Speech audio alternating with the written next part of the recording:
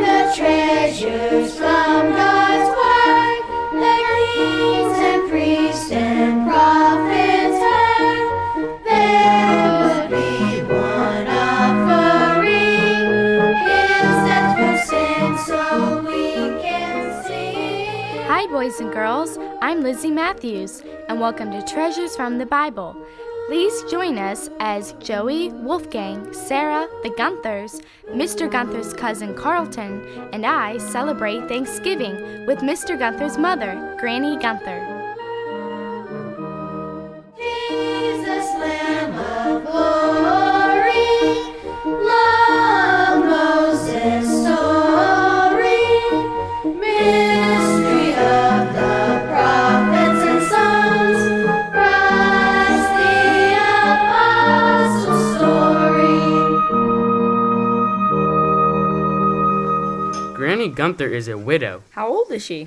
She will turn 82 on November 27, 2008. If she's alive on May 21st, 2011, Granny Gunther will be 84 years old. 84 is an important number in the Bible. Why is that, Lizzie? Well, Anna the prophetess was 84, and this number has to do with what a widow is in the Bible, and the time of great tribulation that we are living in right now. You know, we have to remember that we're to be thankful to God, since we're celebrating Thanksgiving with Granny Gunther. I'll take notes so that we can make up a big poster that Granny G can see. Let's each try to think of a few things that we should be thankful for. Number 1, God has given us the Bible. Number 2, that God has opened up our understanding of the Bible and is correcting wrong teachings that we taught in the past. Let's see. Number 3, that a great multitude of people is becoming saved in our day, and that God has raised up family radio as a tool to reach them and warn the world. Number 4, that the non-elect will not have to suffer punishment for all eternity, which shows the Lord's mercy. Let me think. Oh, I know that we can know the exact timing of the rapture, so that Christ will not surprise us as a thief in the night. And don't forget, number 6, we must check out our own lives to see if we really are a child of God. That's great, guys. Granny Gunther, do you want us to talk to you about Anna, who was a widow for 84 years, and you will be 84 if you are alive on May 21st, 2011. I know, Carlton. That's the day that the graves will open and the elect will be caught up to be with the Lord forever.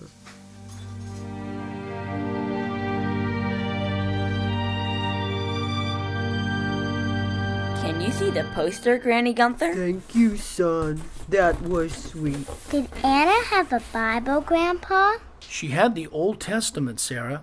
Today we are blessed with the entire Bible.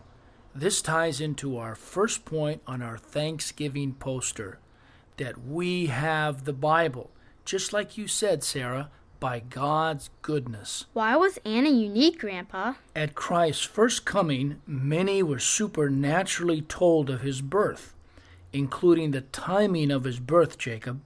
These included the shepherds, Mary and Joseph, Zacharias and Elizabeth, and Simeon, who was told by God himself.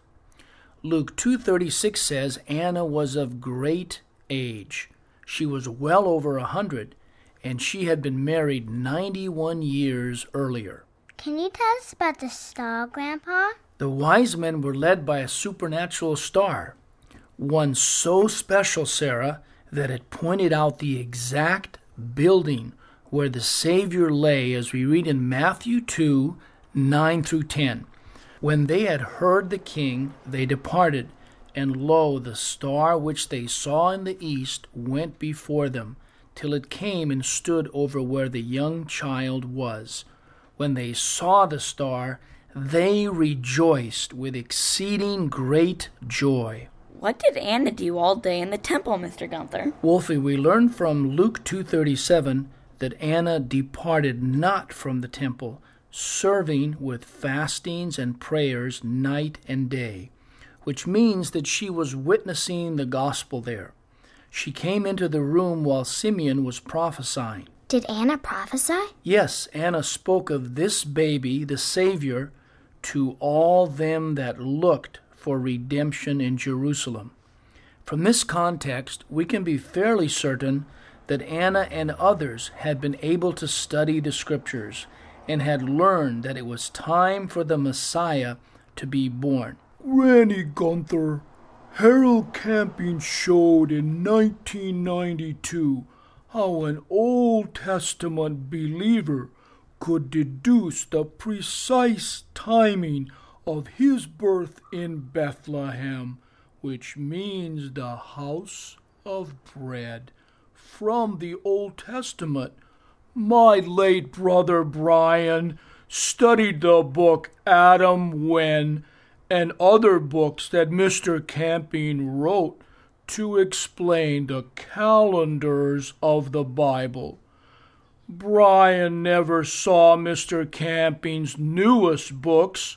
We are almost there, and to God be the glory, because he died unexpectedly last year. Say, where did Anna stay in the temple, Mr. Gunther? Good question, Joey. It seems she had moved into the outer court of Herod's new rebuilt temple, even though she was an elderly woman.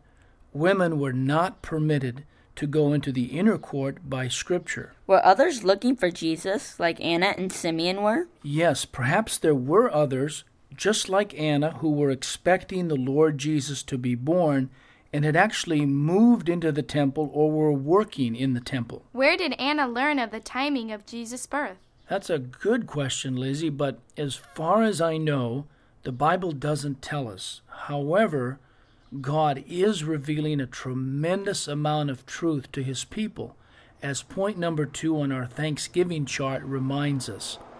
God has opened up our understanding of the Bible and is correcting wrong doctrines that were taught in the past. Grandpa, we also learned that God is saving a great multitude today outside of the church, right? That's right, Jacob. That is point number 3 on our Thanksgiving chart. A great multitude of individuals is becoming saved in our day, and that God has raised up family radio as a way to reach them and warn the world. What else can we be thankful for, Grandpa? Well, Sarah, by God's mercy, we have learned the comforting truth that our loved ones who die unsaved will not be tortured in a lake of fire. Just as point 4 says on our Thanksgiving chart, the non-elect will not have to suffer punishment for all eternity, showing God's great compassion. The old teaching of hell was developed to get people to follow a man-made salvation plan that could never save anyone. What about Jesus suffering twice as a lamb slain from before the foundation of the earth? That is something we can be thankful for. That's right, Lizzie. It is God's mercy that we now understand that when Jesus went to the cross, it wasn't to pay for our sins, but to demonstrate his love for his elect people by suffering twice. When did Jesus suffer the first time? I see that hand, Jacob. It was away from the foundation of the earth. Yes, Jacob. And what other new things have we been learning that we can be thankful for? Maria? We learned that the end of the church age was in 1988, and that everybody needed to leave the churches because Satan would rule there and nobody could ever become saved there again. That's right, Maria. That warning is something we can be very thankful for. If we didn't know we had to leave the church and that Satan was placed there by God to rule there so that nobody could ever get saved there, we also could never be saved. What about point 5 on a Thanksgiving chart, Grandpa? Let's read it, number 5, that we can know the exact timing of the rapture so that Christ will not surprise us as a thief in the night. Does point number 5 have something to do with Anna? Yes, what we learn from studying Anna is, first of all, that the elect can discover the date and timing of Christ's second coming by diligent Bible study. Secondly, the account of Anna suggests that our duty now is fastings and prayers night and day, which has to do with giving the gospel to others and to watch. And in the Bible, that is where we are to watch for any time information and pray for ourselves and for others. Grandpa, you forgot to tell us our memory verse. Actually, I didn't forget, Maria, and now is a good time to recite it for Granny Gunther, since you thought of it. Okay, I'll try. Mark 13:37. And what I say unto you, I say unto all, watch. But how do we watch in the Bible, Grandpa? That's another good question, Sarah. In these days, true believers will also be speaking with thanksgiving to each other and encouraging each other as God opens their eyes to see and learn the exact timing of His return and the rapture on May 21st, 2011. And like Anna, they in turn will be sharing what they have learned with their friends and loved ones.